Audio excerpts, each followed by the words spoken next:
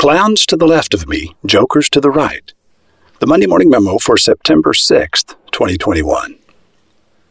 The illustration at the top of today's Monday Morning Memo features Indy Beagle wearing a yarmulke, as he says, The FBI just released its hate crime statistics for 2020. Are you ready? 36% of victims were attacked for being black, 10% were attacked for being white, and 9% were attacked for being Jewish.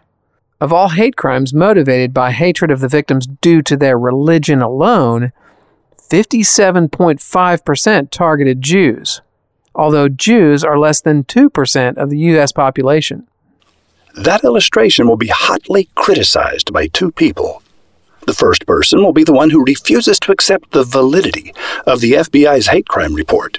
They will want to, quote, set the record straight by telling me that the FBI report was fake news planted by Jews or some other nonsense.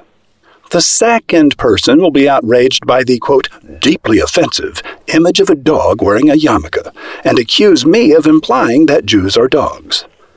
But you, since you are not looking for a reason to be outraged, knew immediately that Indy is wearing a yarmulke as a symbol of support for his Jewish friends. And because you are perceptive, you noticed long ago that Indy is black, white, and brown. Small-minded people give themselves power by being easily offended.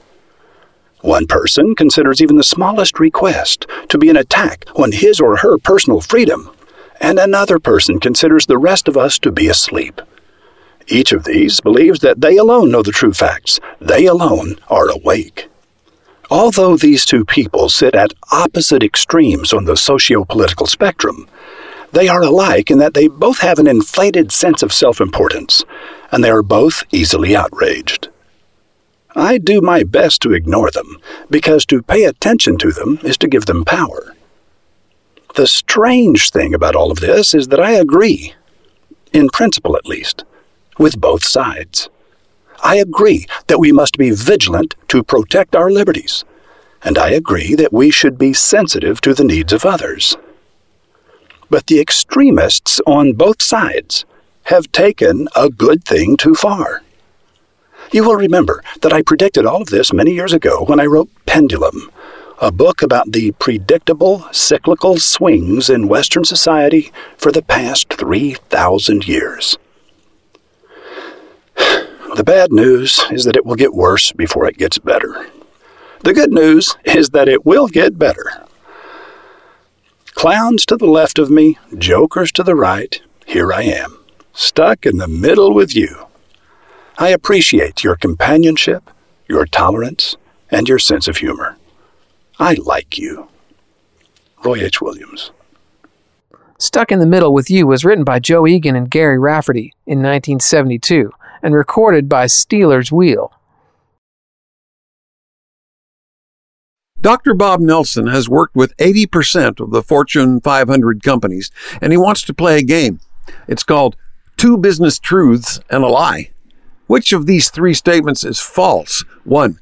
Thomas Alva Edison once said, "I never did a day's work in my life. It was all fun." 2. Owners and CEOs who let loose in the office often lose the respect of their employees. 3. One secret of Google's success has been their office Nerf gun battles. Playing games and encouraging others to have a great time at work is a passion for Dr. Bob Nelson. This week, he and roving reporter Rothbart go head-to-head to see which one of them has the more finely tuned lie detector. But don't worry, it's always all in fun at MondayMorningRadio.com.